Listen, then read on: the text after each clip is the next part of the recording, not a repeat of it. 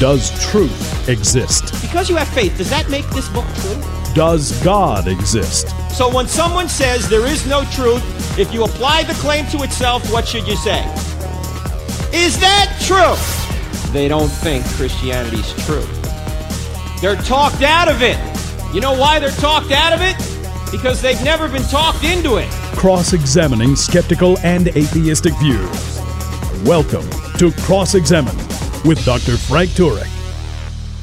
Ladies and gentlemen, Merry Christmas. This is going to be a fun show. We've done a program like this before. It was many years ago, and we got so many great comments on it. We're doing it again, and I'm going to introduce our guest in a minute. But what we're going to talk about is, when was Jesus born? What does the Bible say? What is the real meaning of Christmas? And where do Christmas holiday traditions come from? How about St. Nicholas, Santa Claus, gift giving, presents, stockings, Christmas, Xmas, you hear that? Nativity scenes, the North Pole, reindeer, elves. Where does it all come from? Is it all pagan? Is there any truth to these? Any Christian truth to any of these traditions? Well, there's nobody in the world better to talk about, more qualified to talk about than my guest today, Bill Federer. Bill has been on the program many times, although not recently, and he's written over 30 books. In fact, one of the books he's written is called There Really Is a Santa Claus, and he is the most well-informed historian I know on so many issues. And so we're just going to jump right in. The great Bill Federer. Bill, it's wonderful having you on the program. Let's start with the first question is, was Jesus really born on December 25th? What do we know about that? So the early church was concerned about the date of Passover. And so that's when they would go to the rabbis, when's Passover this year? But when Greeks, matter of fact, the Hebrews did not celebrate birthdays, which is fairly common in Asia. But when the Greeks started converting to Christianity, they did celebrate birthdays. And around the 2nd century is when the interest is, when was Jesus born? And we have a detective story, and it goes to the book of Luke, where it says, in the time of King Herod of Judea, there was a priest named Zechariah who belonged to the priestly division of Abijah. Now, what is that? King David divided the Levites into 24 family groups, and Abijah is number 8. And also, we want to make note that the group number 1 is Jehoiarib, and that'll come in a moment. So we have these 24 groups, but we don't know when and how they were serving. And so the Dead Sea Scrolls are discovered, and in 1962 in Caesarea, the Hebrew University discovers the sacerdotal system. It's the document with the 24 families, and lo and behold, each family served 2 weeks a year, 6 months apart. And the 8th and the 32nd week was the one that Abijah was serving, but we still don't know when it actually started until we go to when the temple in Jerusalem was destroyed. And the records are, it was the first week of August of 70 AD. First week of August is the 9th of Av in the Jewish calendar. And the Jerusalem Talmud said that the 9th of Av, that it was Jehoiarib that was on duty. And it says the Levi family that was on duty when the temple was destroyed was Jehoiarib of the first course. And so if Jehoiarib is on duty the first week of August, and we know that Abijah was the 8th family group, then it would be the end of September, right? You got 4 months, 4 weeks in August and 4 weeks in September. So the last week of September is in the month of Tishrei in the Hebrew calendar. It's a very important week. The Day of Atonement's at the first of the week, and the Feast of Tabernacles at the end of the week. And this would have been the week that Zechariah is ministering in the temple. It says the angel appears to him, tells him that his wife's going to conceive. He goes back home, and Elizabeth conceives. So the last week of September is the date that the Byzantine Rite Church celebrates the conception of John the Baptist. And then the Greek Orthodox, Catholic, Lutheran, Anglican all celebrate June 24th as the birthday of John the Baptist. So John the Baptist is conceived last week of September. Now, why is this important to know? Because the book of Luke says that the angel appeared to Mary and she conceived by the Holy Spirit. And the angel says, your cousin Elizabeth is in her 6th month. So if Elizabeth conceives the last week of September, 6 months after that is the last week of March. And so March 25th has been celebrated as the conception of Jesus by the Holy Spirit. It's called the Annunciation, when the angel announced to Mary. And so 9 months after March 25th is December 25th. And so St. John Chrysostom, who was an early church father, counts off the months of Elizabeth's pregnancy from, and then dates Mary's conception to the 6th month of Elizabeth's pregnancy, then counts off another 9 months to arrive at the birth date of Christ. And sort of interesting, another book in the 4th century on solstices and equinoxes says that our Lord was conceived in the month of March, March 25th, which is the day of the passion of the Lord and of his conception. For on the day he was conceived is the day he suffered. And so Andrew McCowan wrote in How December 25th Became Christmas, Biblical Archaeological Review. He says it was a common belief that the Messiah fulfilled his mission on the anniversary of its inception. So lo and behold, a lot of these early church fathers, even St. Augustine wrote in 417 AD on the Trinity, for Jesus is believed to have been conceived on the 25th of March, upon which day he also suffered. So Augustine goes on to the womb of the Virgin in which he was conceived, where no one of mortals was begotten, corresponds to the new grave in which he was buried, wherein was never man laid, neither before him or since. So Jesus goes into the womb March 25th, and Jesus goes into the tomb on March 25th. That's the traditional way of calculating it. People say, well, wasn't it the Roman Saturnalia? Saturnalia was on December 22nd, and it was the winter solstice, the shortest day of the year. There was no Christian writer prior to the 12th century that suggested December 25th was picked to replace the Sol Invictus, the worship of the sun. Matter of fact, many church fathers, one was Saint Hippolytus of Rome. He wrote in 204 AD, this, he says, for the first advent of our Lord in the flesh, when he was born in Bethlehem, was the December 25th, a Wednesday, while Augustus was in his 42nd year. So in the year 204, you have a church father saying it's December 25th. It was in 274 that Roman Emperor Aurelian instituted the cult of Sol Invictus. And so it was, maybe it's the other way around. Maybe that the Roman emperors picked December 25th to try to stamp out the Christian date. But one of the other things people say is, what about sheep in the field? It was wintertime. Well, Bethlehem, 6 miles from Jerusalem, and they needed sheep every day to sacrifice for the daily and morning and evening sacrifices. And lambs are often born in the winter. I went online just to double check, and in Maryland, Westminster, Maryland in America, there's the Carroll County Farm, and they have an article, Why Lambs Are Born in the Winter. I have another article, it's called the Warhorse Valley Country Farm Park in England, UK. And it says, lambs are born 145 days, about 4.5 months after the ewe falls pregnant. Lambing can start as early as December and go as late as June. And the temperature of Jerusalem is very moderate, a low of 42 in December and the high of close to 60.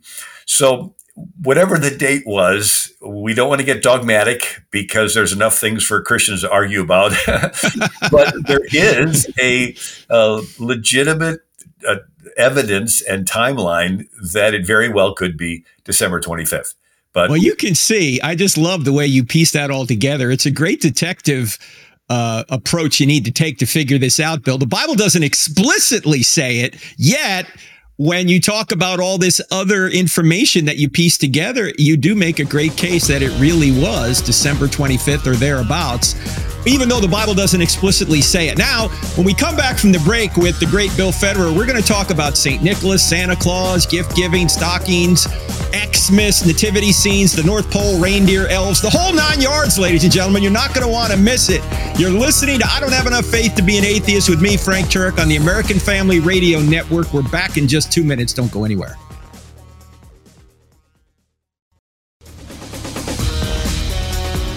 Welcome back to I Don't Have Enough Faith to Be an Atheist this Christmas season.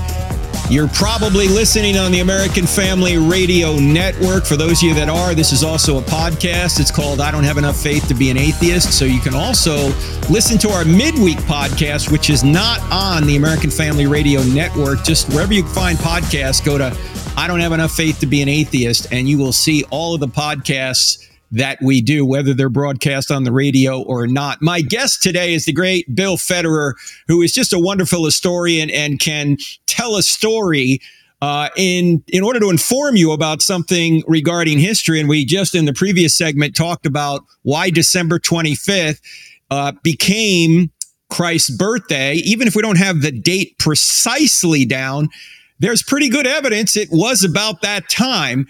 Now we want to transition and talk about Saint Nicholas.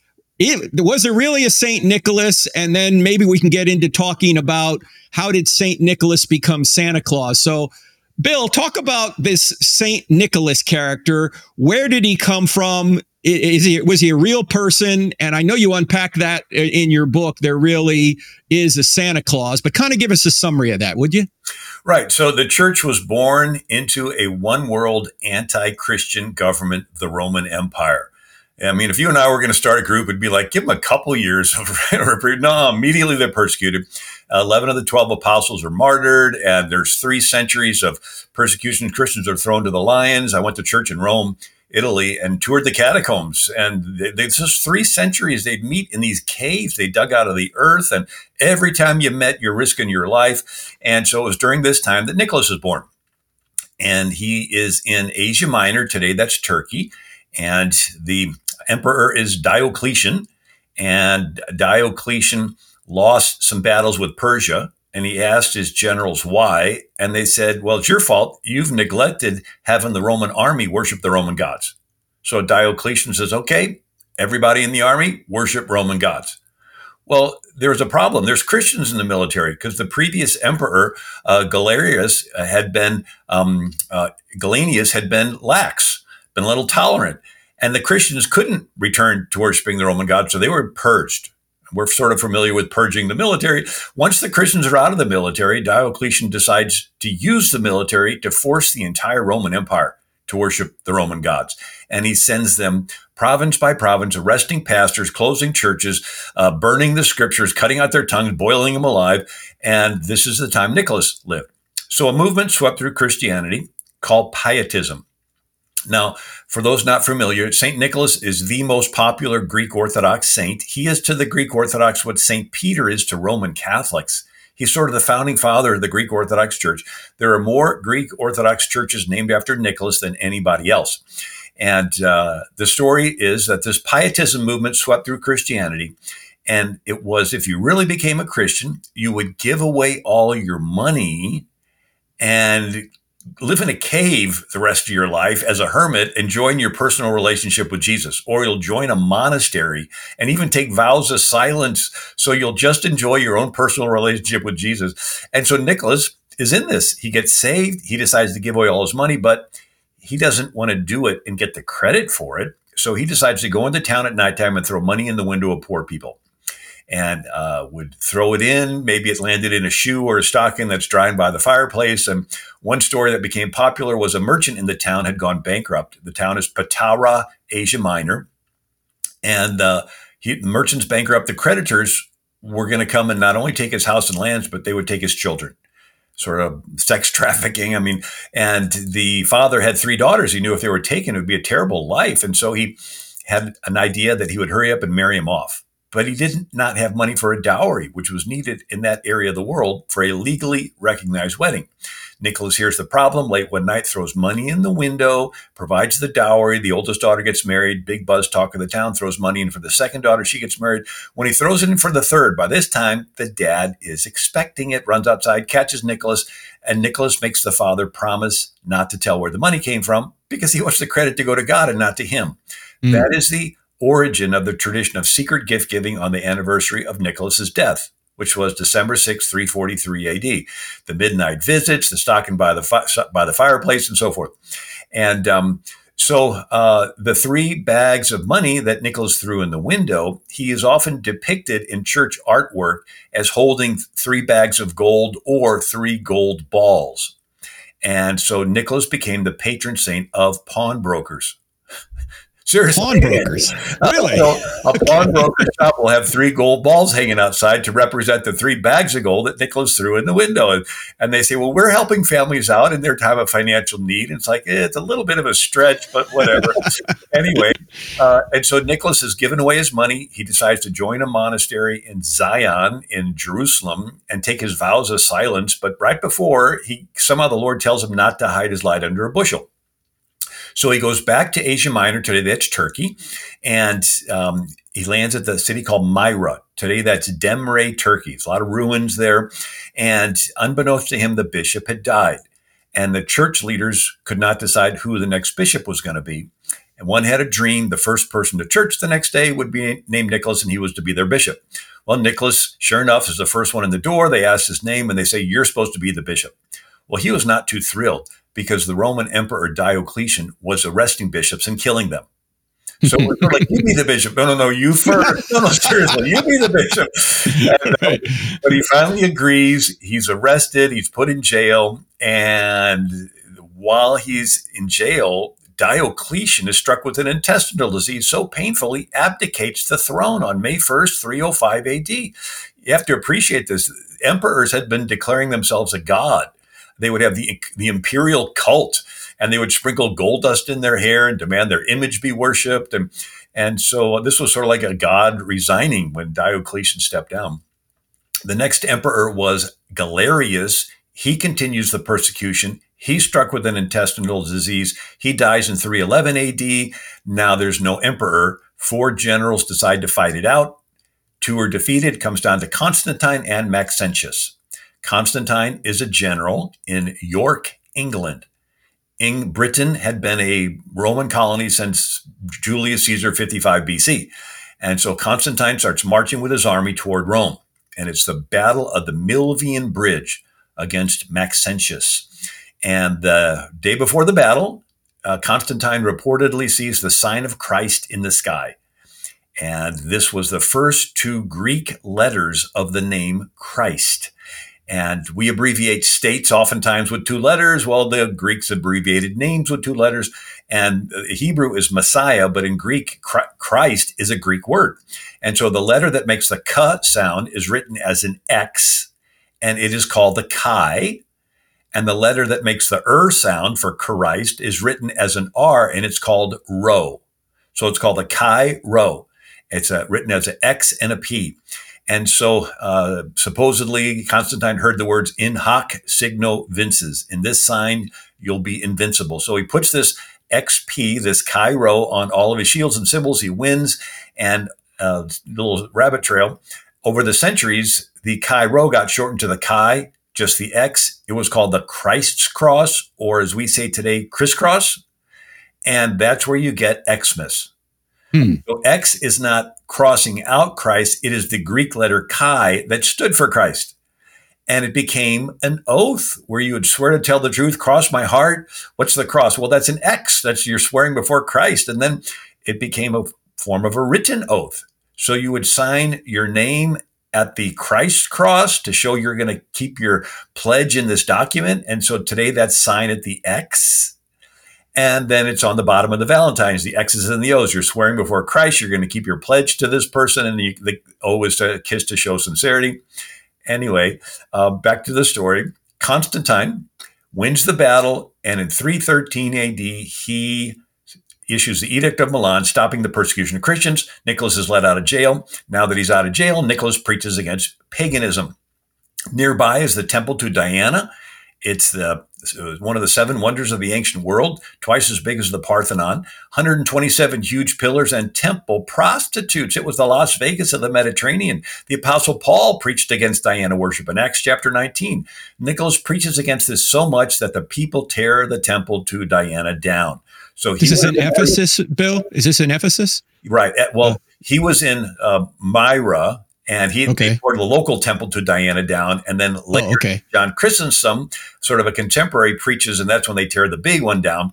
And so then Nicholas preaches against exposure of unwanted infants. It was their version of abortion. The Roman practice was the mother would bear the child and lay it at the father's feet. If he picked it up and liked it, they'd keep it. But if the father did not pick it up, thought it looked unhealthy, they didn't have enough money, the mother would have to put the baby in a basket and set it out in the woods and expose it to the elements and let it die. And as the Christians became more prevalent, the Roman women would put their baby in a basket and lay it on a Christian's doorstep and knock on the door and run away. And so you had the Christians were rescuing these babies, and they were sort of like the pro-life movement today. And Nicholas preached against exposure of unwanted infants. He preached against the Olympics. Why? Because they ran them naked. The word gym is the Greek word for naked, and the Greeks were into all these naked statues. And then there's the Arian heresy. So first 3 centuries of Christianity, you didn't really live long enough to argue over doctrine. But now that Constantine stopped the persecution, a bishop named Arius started the first heresy. He said that Jesus was a little less than God, a created being, and it's splitting not just the church, it's splitting the Roman Empire, since Constantine had made the Christian church the de facto religion. And so Constantine orders and pays for all the bishops to meet and settle it. It's called the Council of Nicaea. They write the Nicene Creed and they excommunicate Arius. And in the artwork, he's like thrown in a pit, and they draw the painting. And this tradition is that Nicholas was there because Nicaea is close to Myra, and that Nicholas slapped Arius across the face for starting the Arian heresy. So jolly old St. Nick had a little temper. You better watch out. He's coming to town. And that's right. Then the Greeks have lots of stories. Some are more believable than others. One is there was a famine. He goes down to the docks, talks the sailors into unloading grain to feed his people, promising God would bless them. On their return trip, the sailors say what grain was left had multiplied, sort of like Elijah and the little widow with their meal barrel. And then another story is there was a storm. The sailors, fishermen could not get back to the dock. They get Nicholas. He prays. The sea becomes calm. So he's the patron saint of sailors, in addition to pawnbrokers. And there was a corrupt governor who was going to execute some soldiers to cover up his corruption. We're familiar with corrupt politicians and a body count list of people suspiciously being suicided. And Nicholas hears about this execution, goes down to the square, breaks through the crowd, grabs the sword out of the executioner's hand, throws it down, and in front of everybody by the Holy Spirit tells what this corrupt governor was doing. And anyway, so he dies on December 6, 343 AD. Well, we're going to talk more about St. Nick and how he turned into Santa Claus with the great Bill Federer. Isn't it great listening to Bill go through all this? You're listening to I Don't Have Enough Faith to Be an Atheist with me, Frank Turek. We'll give you Bill's website right after the break. You want to sign up for what he puts out every day. It's amazing. Back in 2 minutes.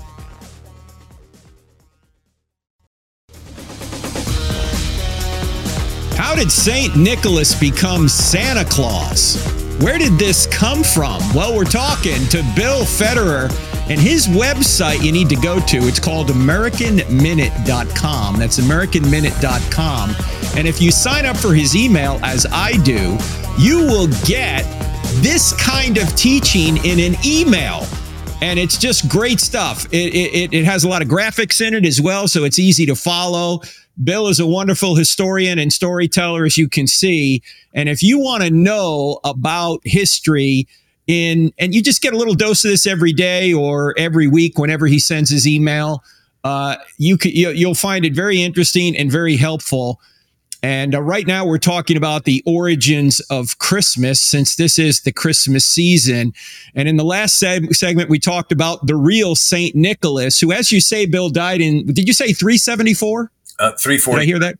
343. He died in 343 AD. So that's when the real St. Nicholas died. How did this guy become Santa Claus, and what does Santa Claus even mean? Well, Santa Claus is the Dutch pronunciation of Saint Nicolaas. So Saint Nicolaas, Sant Nicolaas, Santa Claus. So basically, we're using the Dutch pronunciation of Saint Nicholas. So he dies December 6th, and the Greeks give presents on the anniversary of his death because he's generous. The Emperor Justinian in the 6th century.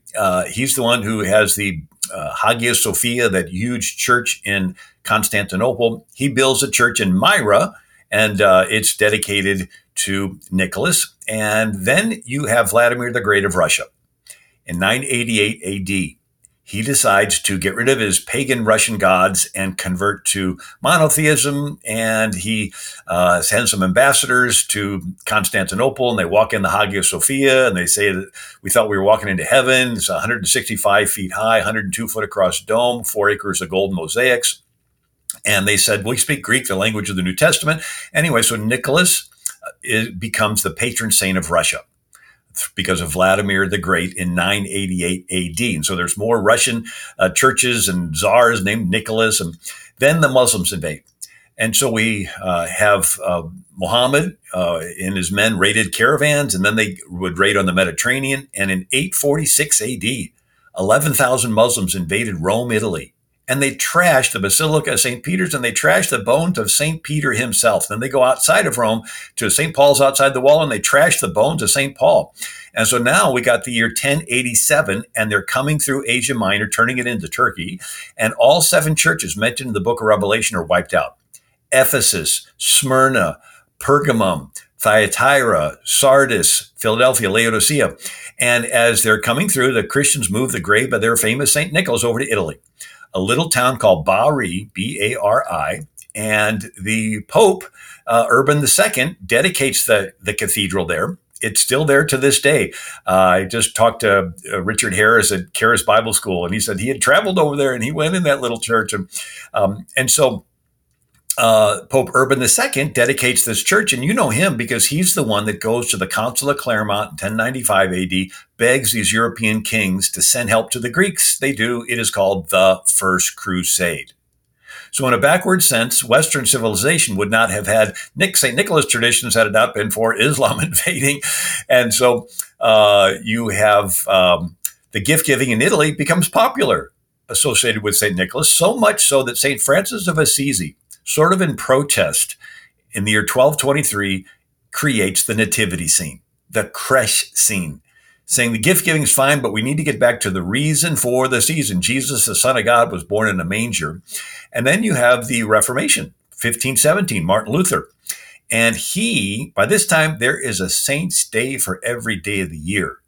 And churches are filled full of relics and sepulchres and statues and side altars. And he decides this is a distraction from Christ. And so he ends all the saints' days in Protestant countries. But the Germans like the gift giving. And so Martin Luther moves all the gift giving to December 25th and says all gifts come from the Christ child. And the German pronunciation of Christ child is Christkindl. And like kindergarten, kindercare, kind means child, Chris means Christ. And over the years, Christkindl got pronounced Kris Kringle. So Kris Kringle is really Christkindl, which means the Christ child. And my daughter worked in Germany for several years, and the area she was at, they would say, oh, the Christkindl is coming on December 25th. And then we have another little side trail. We're all familiar with St. Patrick from Britain, evangelizing Ireland, using the 3-leaf clover to teach the Trinity. Well, from Britain in the 700s, you have St. Boniface, and he goes through the woods to Germany, and he brings the gospel to these pagan German tribes who worship Thor. And that's where you get the word Thor's Day or Thursday. And the Quakers wouldn't say Thursday because Thor was a pagan god, so they call it Fifth Day. But anyway, the pagans worship Thor, who lived in an oak tree, and St. Boniface pulls out an axe and he chops down Thor's tree. Somebody says, stop him. Somebody else says, well, if Thor's really a god, he can protect his own tree. And anyway, then St. Boniface points to a little evergreen tree and says, let this be the tree of the Christ child. Let it shelter no deeds of blood. See how it points toward heaven, and its leaves are evergreen. And the triangular shape of the tree he used to teach the Trinity, similar to Patrick using a 3-leaf clover to teach the Trinity. And so in Fritzlar, Germany, there is a St. Boniface church, and there's St. Boniface standing on the stump of an oak tree with a big axe and holding a church in his other hand because he brought the Christian faith to the Germans. So the evergreen tree is symbolic of Germans becoming Christians. And the lights on the tree that could have come from Hanukkah, because by this time there's like 17 centuries of the Hebrews, the Israelites, putting menorahs in their windows to celebrate the driving out the Assyrians there. And so the story is that Martin Luther put the candles in the evergreen tree in his home and told his children, this is like the sky above Bethlehem on the night of Christ's birth. And then, so we have St. Francis, we have Martin Luther, and then we have England. And Henry VIII is Catholic, and then he wants to have another wife, and the Pope won't recognize his divorce, and so he decides to make himself his own Pope, goes on to have 6 wives. He brings the Reformation there, not because of a spiritual experience like Martin Luther, he just wanted another wife. And rather than refocusing back on the Christ child, Henry VIII brings back an old Roman holiday, Saturnalia. You have to remember, Britain used to be a Roman colony from 55 BC. And the Romans had the god of Saturn, who was their god of feasting and plenty and merriment and the party. If you ever saw the Christmas Carol with Charles Dickens, there's the spirit of Christmas present. And he's this big guy with robes, a wreath in his hair, goblet of wine, the happy party guy. And you're looking at him asking yourself, who is this guy? He sort of looks like Santa Claus, but he also sort of looks like some Roman god. Well, that was Saturn, but they Christianized him and called him Father Christmas. They couldn't call him St. Nicholas because saints were outlawed because of the Reformation. And so Christmas in England during Henry VIII became a party time with drinking and carousing and gaming and lewd parties and drunken. And so the Puritans, so people forget Mardi Gras used to be a religious day. It was the day before Lent when you would fast 40 days before Easter and celebrate the resurrection. Now it's a lewd party in New Orleans. That's sort of what happened with Christmas in England under Henry VIII. And so when the Puritans began to take over, they outlawed Christmas. Cotton Mather, a Puritan leader, said December 25th, 1712, "Can you in your conscience think that our holy Savior is honored by mad mirth, long eating, hard drinking, lewd gaming, rude reveling, a mass fit for none other than a Saturn or a Bacchus or a night of Mohammedan Ramadan? You cannot possibly think so. That at the birth of our Savior, for which we are high praises, we take time to please the hellish legions, to do actions that have much more of hell than of heaven in them." And so the Puritans were so strict, they tore down Shakespeare's Globe Theater. They thought he was taking God's name in vain in his plays, and it was the dens of iniquity in these theaters. And so the Pilgrims branched off of the Puritans, and they settled Massachusetts. And the captain of the Mayflower writes in his ship's log, December 25th, 1620, "At anchor, Plymouth Harbor, Christmas Day, but not observed by these colonists, they being opposed to all saints' days, etc." A large party went ashore to fell timber, began building their first building. And William Bradford, the governor of the Pilgrims, writes in his Plymouth Plantation that a second boatload of Pilgrims came over in 1621. "One more incident rather amusing. On Christmas Day, the governor called the people out to work as usual, but most of the new company excused themselves and said it went against their consciences to work on that day. So the governor told them if they made it a matter of conscience, he would spare them till they became better informed. So he went with the rest to work, and on returning at work at noon, he found them playing in the street with pitching the bar and stool ball and such like sports. So the governor went, took away their games, and told them it went against his conscience that they should play while others work. If they made keeping the day a matter of devotion, let them remain in their houses, but there shall be no gaming and reveling in the streets." And so in 1659, the Puritans in New England had a 5-shilling fine for anybody caught celebrating Christmas. "Whosoever shall be found observing any such day as Christmas, either by forbearing labor, feasting, or any other way, shall pay for each offense a 5-shilling fine." So where the Pilgrims, Puritans, and most Presbyterians did not celebrate Christmas, others did. The German, French, but especially the Dutch. And so let's take apart the Dutch. So there's a Catholic saying, St. Peter's at the gates of heaven. Well, the Dutch do a take on the book of Revelation, where Jesus will return to the end of the world to judge the living and the dead, riding a white horse. And the saints will come back with him, riding white horses. And St. Nicholas is a saint, so he will be one of those riding a white horse. But he's so special to the Dutch, he gets to come back once a year for a little mini judgment, a little checkup on the kids to see who's on the right track, see who's naughty, see who's nice.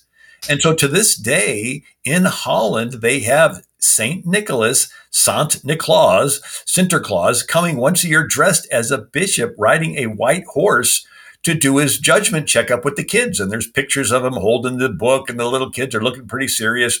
But over the years, the Lamb's Book of Life and the Book of Works turns into the Book of the Naughty and the Nice. And the angels turn into elves. And in Norway, they didn't have horses, so he's riding a reindeer. And saints come from where? Heaven, the celestial city, the New Jerusalem. Well, that turned into the North Pole. So you can sort of see where things sort of diverge from their scriptural beginning. And so one interesting thing that the Dutch add on is Santa's helper. His name is Zwarte Piet. He's a Moor. He's a Muslim. And they tell the kids, if you're good, St. Nicholas will give you a present. If you're naughty, his little helper, Zwarte Piet, will put you in a gunny sack, take you back to Spain, and sell you into Muslim slavery. So often little kids are crying when you told them that Santa Claus is coming. We got a lot more with Bill Federer. This is fascinating stuff. The origins of Christmas traditions. It's no wonder Jesus said, you nullify the word of God on account of your traditions. Much more. You're listening. I Don't Have Enough Faith to Be an Atheist with me, Frank Turek, back in 2.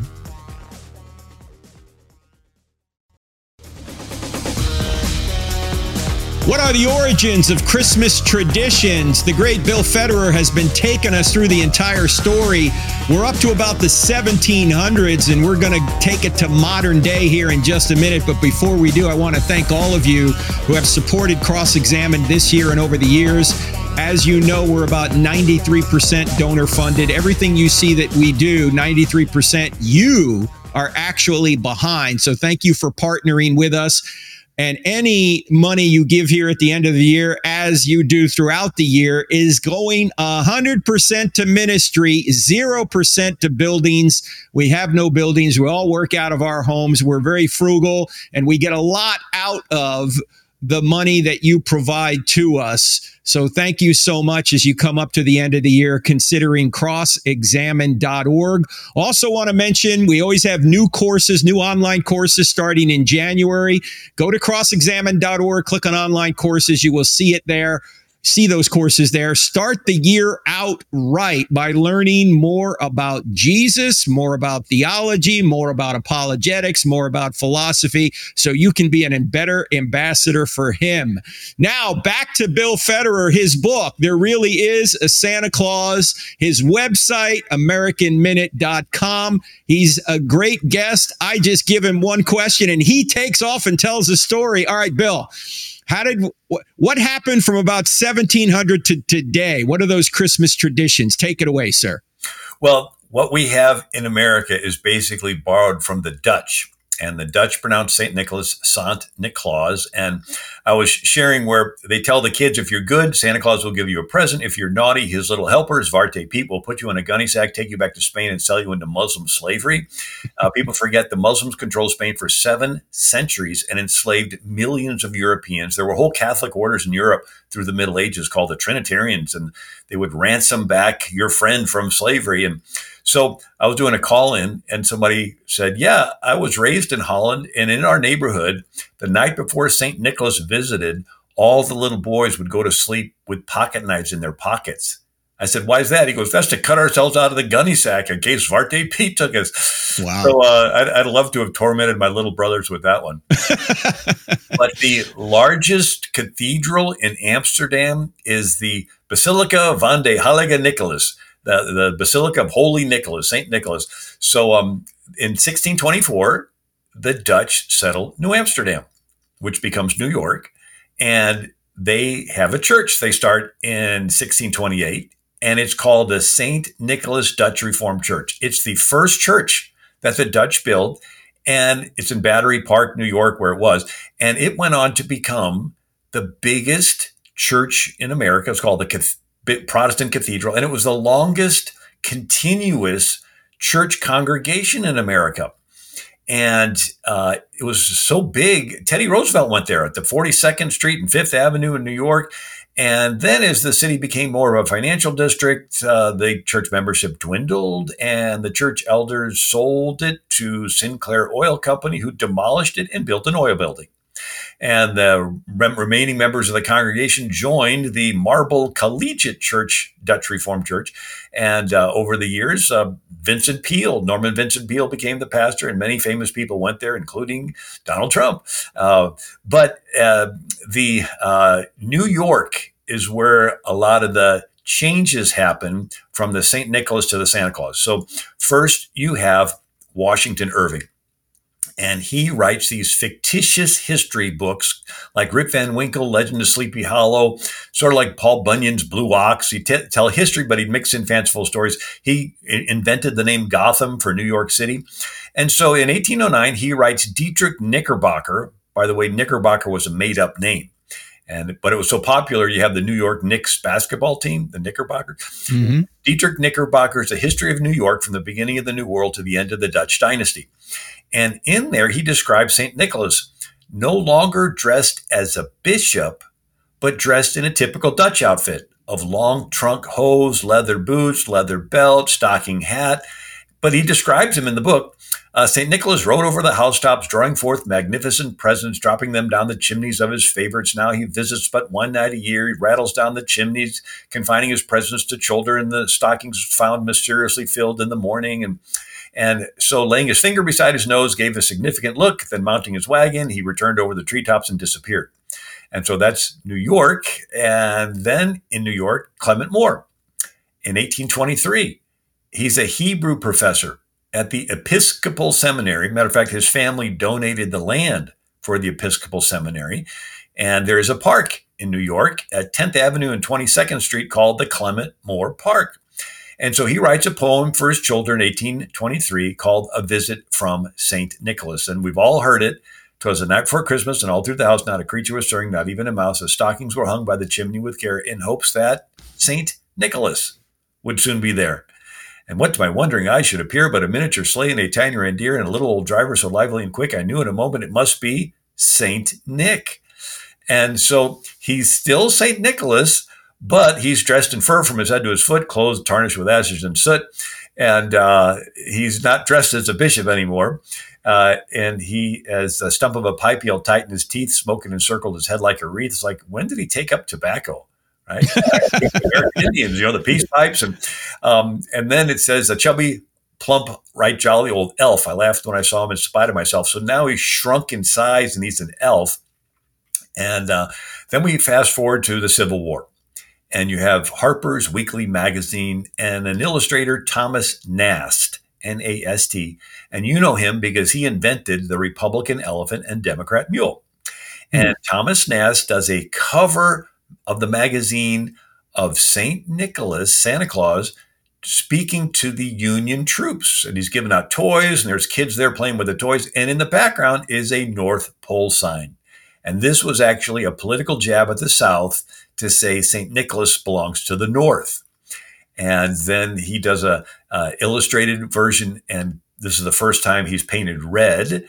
And then you have Coca-Cola, and they hire Haddon Sundblom, an artist famous for creating the Quaker Oats Man and Aunt Jemima syrup. And Haddon Sundblom does a painting of St. Nicholas, Santa Claus, drinking Coke. Now, Coca-Cola pioneered mass marketing. It is the best known trademark name in the world. And for the next 33 years, Haddon Sundblom is doing these paintings. It's spread around the world. And so this is the image we have today. He's full-grown size again. He's a nice, huggable grandfather, rosy cheeks. But we have to remind ourselves that if you peel back everything that's been added on, underneath of it all was a real man who loved Jesus in the 3rd century. And he went into the ministry, became a bishop, and he was imprisoned under the government, under the Roman Empire. And he gets out and he preaches against the sexual immorality of Diana worship. Today he'd be preaching against all this alternative sexual agenda stuff. He spoke out against exposure of unwanted infants. He'd have been a pro-life speaker today. He confronts these corrupt politicians that are wanting to execute people.